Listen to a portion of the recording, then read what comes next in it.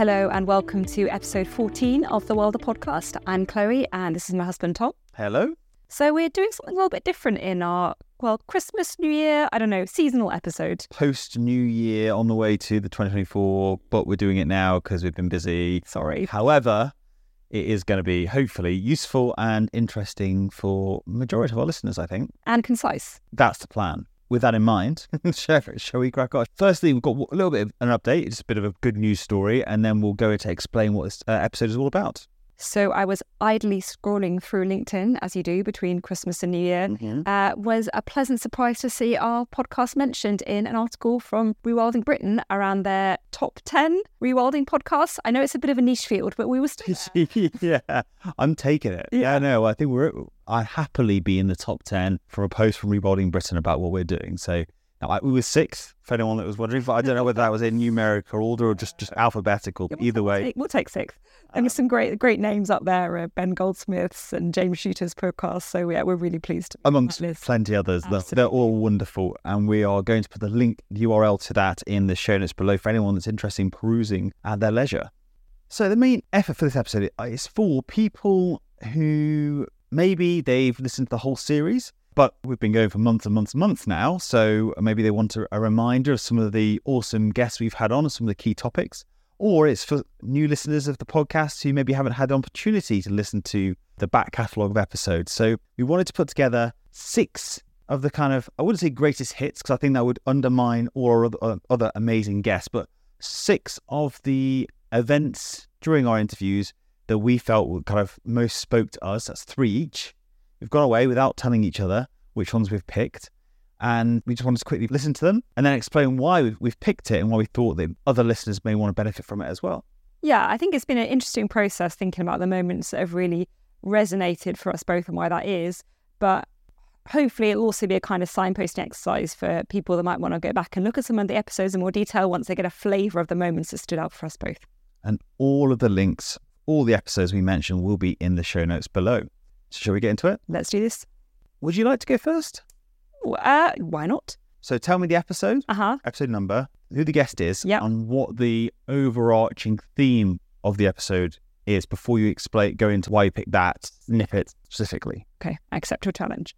So the first clip that I want to share with you is one from episode 6, which was recorded with Professor Alistair Driver, who is the director of Rewilding Britain. And this has nothing to do with the fact that they mentioned us in their blog post. This is purely coincidental. Wow, yeah. And the episode theme was around the work of Rewilding Britain and particularly Alistair's perspective on the role that Rewilding Britain and we as individuals can play in influencing government policy. Mm-hmm. The reason I picked this particular moment is because it was a hopeful one for me. I often feel that when I think about the political system and the role that we as citizens can have with policy, I feel kind of quite disheartened and pessimistic about the influence we have. But for me, this moment with Ali Driver really made me recognise that sometimes the small actions we can take can have really big impacts. Let's have a listen. Now, we're not there yet with rewilding. The government still refuses to use the word. Their conversations are still dominated by a relatively small minority, particularly from the farming world, from the NFU, etc. And so, we still haven't really completed that mission in terms of embedding it firmly in government policy. But nevertheless, there are things that fund rewilding, like the landscape recovery component of the Environmental Land Management Scheme in England. They are supporting rewilding projects, which is great. Mm-hmm. Nature for Climate Fund is another one. And this is where we can claim a bit of credit because the Nature for Climate Fund, I have been told by the former Minister, Lord Goldsmith, that came about directly as a result of an online petition which Rewilding Britain set up 4 years ago. Wow. Calling for government to massively upscale the funding for landscape scale nature restoration. We got 100,000 signatures in less than 2 months, which secured us a parliamentary debate. And I had the privilege of briefing ministers for that debate, a cross-party debate where they unanimously agreed with the motion that they should do just that, increase the funding. And within 2 months, they created a £640 million Nature for Climate Fund. And now quite a few of our member projects are accessing funding from that fund. So that's a good example of where a tiny charity, and there were only 5 or 6 of us in the organisation at the time, can make a big difference in the long term. And so successes like that. Another one is helping to make the case for natural regeneration being funded through the Woodland Grant Scheme, which is now the case, funded to the same level as tree planting, in fact, which is great. The uptake hasn't been as good as they would like, but I've just had recent conversations with DEFRA on that as to how to increase awareness and popularity of natural regeneration in that funding scheme. These are little chunks that we can pick off, and we use all the evidence we gather from our projects and on our network members to help. Yeah, that is great. I just have such vivid memories of Ali Driver coming to the Grange project, walking around it, giving us so much of his time, and just sitting down, having a homemade cookies in the kitchen, just chatting away about his experiences with rewilding, and also on the archers. Again, listen back to the episode to learn more. So it's such a nice man. And specifically that, I think, I am definitely one of those people that's pretty skeptical about the value of signing things like those petitions. But hearing something like that does make me think, well, I'll tell you what, if I believe in it, let's sign it. Who knows what might happen? Should we move on to the next? Yeah, I'm excited to hear what you've selected. So my first snippet is from episode 3, which is with retired Major General Richard Noogie. Very unsurprising, probably for most people that know him well. Big shock that Tom's gone with a military connection.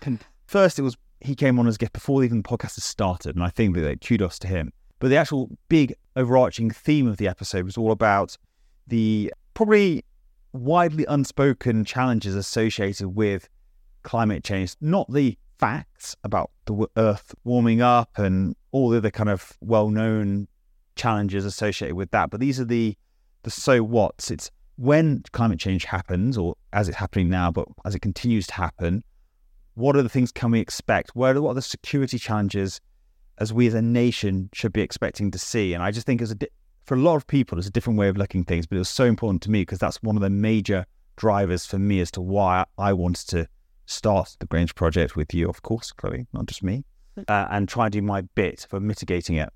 And this specific segment was picked because it is an uncomfortable conversation. And again, I'm, as you will know, Chloe, I love my uncomfortable conversations. It's better said than not said, because it's the conversations that are most uncomfortable are probably the ones that most need to be had. And this is just one example here when we talk about things like migration. This is absolutely normal. People move. What is different about climate change? What is different about what is happening this time is, yes, people are moving as a result of war, but when you move as a result of war, as a result of conflict, you are forced out. And you're forced out, and you've usually left something behind, whether it's property or whether it's wealth or whatever. And you have every desire to go back to where you came from. And you have every intent to go back the moment the war's finished. And so you get a reverse movement back. The Ukrainians I speak to are all desperate to go back to Ukraine as soon as it's safe. They don't want to stay some want to stay in this country, but the majority don't. We're actually quite different culturally. Climate change has a different effect. If you are eking out a living in a very difficult environment, you will continue to eke out that living believing it might get better for as long as you possibly can, because you've got nothing to go to take away. You can never go back, because if it has become too difficult to live, it's become too difficult to live. But more worryingly is you don't leave with wealth. You leave incredibly poor because you've used every last effort of your wealth and of your property and everything to try and survive at home. And now you can't because climate change has made it too difficult to live there.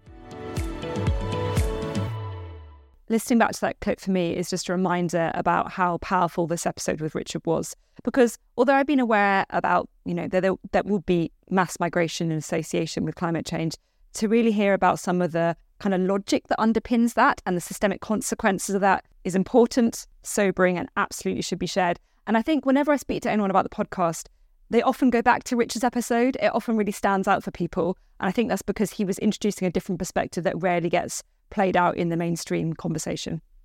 Chloe, go on. Number 2 recording. Oh, so this was episode 12 with the lovely Krista Gorn, who is the founder of Life to Land and a number of accessible resources around rewilding. And this episode was fantastic because it covered some rewilding theory and it also covered Chris's journey with his own 3 acres and the creation of his nature reserve. The clip that I've chosen from this episode kind of illustrates a point around the power of stories, because I think often we sometimes get caught up with the factual science behind climate change and biodiversity loss for good reason. But for me, when I thought back to Chris's episode, this story and the kind of images associated with it were really powerful for me. And I just wanted a reminder for us all about the value of stories. I was listening to something Tom said the other day about the sycamore gap tree and how people really connected to that story. I didn't necessarily have the same take as everyone else did on the sycamore gap because it's sycamore. But anyway, but I totally agree that we need to be paying more attention to stories. And like, it made me think we had this barn owl on my land and it was coming back and forth all the time. And it was so cool to have this barn owl. And I was so excited because how often do you get a barn owl in your back garden? And that was effectively my back garden. It was like where I was going all the time. And like one time I went out there at night and I was closing one of the gates and I stood back and it just landed right in front of me, like 2 meters away on the gate post. And it didn't see me because I'd stopped moving as it flew into the field. And I just stood there and I looked at it and it looked at me and it took 5 seconds before it went, oh my God, it's a human. Like flew off, like completely freaked out and flew off. And that was the most amazing moment. And that would never have happened if I'd not been there and if the things which I'd been doing on the land had not happened. But the barn owl isn't coming back now. And the reason it isn't coming back is because the next field over, they've put loads of horses on it and the horses had grazed the grass all the way down. And it had effectively been rewilded because it was going through the sale process and all the grass had grown up really tall and loads of voles were running around in this grass. Yeah. And now it's been grazed so short that there's no voles there. So the barn owl isn't coming back. Yeah, I think that's a great story to end on. I think that's the stuff that needs to get documented and shared. And I'm looking forward to seeing how you do that going forward. You're a very creative entrepreneurial individual, so I can't wait. Oh, Chris is just such a lovely guy. I just can't get over it. Hopefully you'll come visit the land and I get to know him better. I like the fact you picked that recording as well, because basically he says that I'm right in it. It's true, yes. It did start off with a nod to your wisdom. So any recording that starts off then telling me that I'm right, I'm going to vote for. But it is very easy for us to say that. And actually the practical application of storytelling is such a hard one because it requires creativity. It isn't just data focus. It's not X equals Y. It's a whole kind of myriad of colours that you've got to try and create in there. And it is really challenging. Something we really want to do and want to do more of, but it's easier said than done, I think. You can't use ChatGPT to write you a story? Not yet. Ready for my next one? Go for it. So my next snippet comes from episode 5 and is with Julia Hales, MBE. And again, another guest that agreed to come on kind of at the kind of real start of the podcast. This episode covers a lot of things in it, but briefly, it's about smaller scale rewilding and also the important role that the individual has on this. And that's so important because some of the guests we get on believe the individual doesn't have a role to play and it's all about government and policy. Some guests come on like Julia do, and it's good to hear both perspectives. And, you know, you've got to pick the bits that sing to you. And that's what we're about on the podcast. And this specific snippet focuses on the role of the individual and the importance of us being the catalyst or the driver of change. And specifically, she focuses on kind of corporate and business. So the importance of us showing with our buying habits how that makes a difference. And also then she essentially takes us to school. She explains to us the impact of peat. And again, because it was so early on in our journey, we have peat and the detrimental impact of using peat and digging peat out of the ground just wasn't on our radar at all. And it's such a simple thing to understand and know. Wouldn't she just explain it to you and we can make those changes ourselves? Here it is. And it needs us as citizens and businesses to push them to go further and to know that that is what we want. So they're not going to, for example, triple the price of flights or something, or put a huge tax on food that's not produced organically or that type of thing. But they might do things that are going a step in that direction if they feel that the public are with them. So there's an awful lot to do to get people on board to actually saying that that's what we want. And if you take one example that's very relevant to wilding that I think that we actually need all parts of that chain to be much more proactive. And it's really sickening that it hasn't gone further. And that's actually in relation to peat, because the use of peat is ecologically disastrous, environmentally disastrous, and yet it is still being sold in garden centres. And people are using it in their garden. I suspect that people who are wilding are still using it in their things, because it's quite difficult to buy plants and know that they've all not been grown in peat in any way. I really appreciate the podcast for moments such as this, because often you get caught up in that, well, what can I do moments? And I think there's some great examples throughout the podcast of practical things that you can take away and action that really send a message to the system about the things that are important to you, like buying organic eggs or buying native plants. And looking for peat-free compost is just another great example of something straightforward that we can do that has an impact on a wider scale. Right, Chloe, is this your last one? It is my last one. Quickly. So this is a section from episode 10, which was with the lovely Lynn Castles from Lynn Bretcroft. And in this episode, we touched on a variety of themes, but essentially Lynn takes us on the journey of her and her partner Sandra in purchasing the 150 acres in Scotland and applying regenerative thinking to it on numerous levels. And she also talks about the importance of connection to nature and her perspective around how that is underpinning a lot of the challenges we're experiencing. So this particular moment I've selected because for me it had such an emotional impact in terms of relief and in terms of an opportunity to really consider what we wanted to bring to our project, but with permission of time throughout that. And it's really sat with me over the last 2 months since we recorded the podcast around really thinking about what is it that is going to energise us and help us use the passion that we have to develop the Granger project. I think what I would say, first and foremost, is the land is fine. If you're not doing anything with it, it's fine. That's okay. What you're actually really looking at is, what do we want our impact to be? What is it that we're looking to do? And where is that coming from? You know, how are we wanting to reconnect with this piece of land? So that's the kind of questions that I would encourage you to ask yourself. But you don't need to do anything because it's absolutely fine. Mm-hmm. Your challenge is to figure out how you can then become an intrinsic part of it in a way that is positive, that is regenerative, that is sustainable, that is enriching, that is all of those things, but in a way that's giving what it is that you need from it as well. I like it.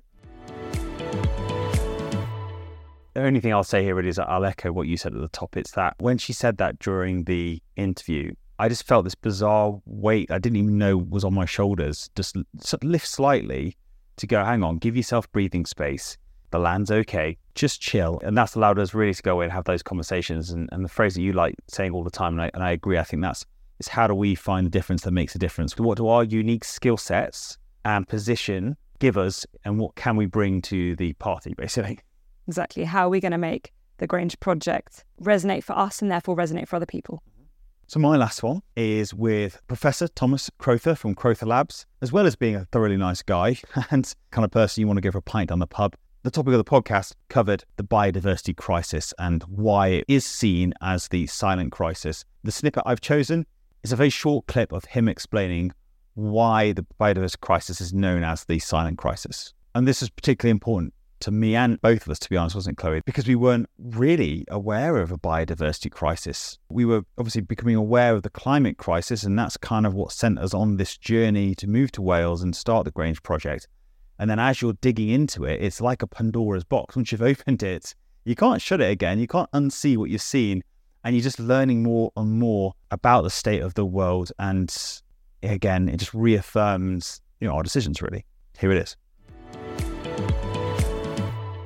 It's referred as the silent crisis because it's the hardest one for you to see or notice or feel. We clearly were all affected directly by the global pandemic. Pandemics are a big global threat we're very aware of. Climate change, maybe we're slightly less able to feel it. It's global warming. It's affecting the Arctic ice melt. It's affecting the dry lands and the tropical regions. And we're feeling it a little bit, but it's threatening our entire civilization. But biodiversity loss is something for most of us that's happening elsewhere in another part of the world, in another existence, and it doesn't directly affect us until maybe we see a YouTube video where an orangutan's lost its home. We don't notice the billions of microbial species that are being lost or the thousands of bird species that are being disrupted. And so we don't notice it. And so maybe we don't prioritize it, and no one thinks this is the highest priority. But actually, it couldn't be more fundamental to our existence. And I guess what concerns you most about the biodiversity loss and the crisis that you're exploring? Well, quite a lot of things. I think where to start. I think actually awareness, I'm going to just go very high level. Our lack of awareness for it is probably my biggest concern right now. I'm so glad that you picked that clip to finish on, because it's just such a useful reminder of why we're here and why we're doing what we're doing. Yeah, I thought so. Right, well, that's brought us to the end of these recordings. Hopefully people have found this useful. Hopefully it's inspired new listeners to go back and listen to them. Also, like it's kind of done to us, it's kind of inspired me to want to go back to some of the ones that Chloe suggested. I was going to close out now, I think, just by saying, if you have found this useful or you want to get in touch with us, and there's a whole myriad of ways. Obviously, the show notes will have all of our contact details, Instagram, which is grange.project. You've got emails you can send us, which is hello@grangeproject.co.uk. We've had some wonderful visitors to the land recently, and we appreciate every single one of them when they come. They all bring different perspectives, different energies, and it's a real privilege to be able to host them around here. Absolutely, yeah. All right, that's all from me. Chloe, anything from you? No, just to say a Happy New Year to everyone. I know it's a little bit late, but anyway, I'm going to say it anyway. And we look forward to exciting times in 2024.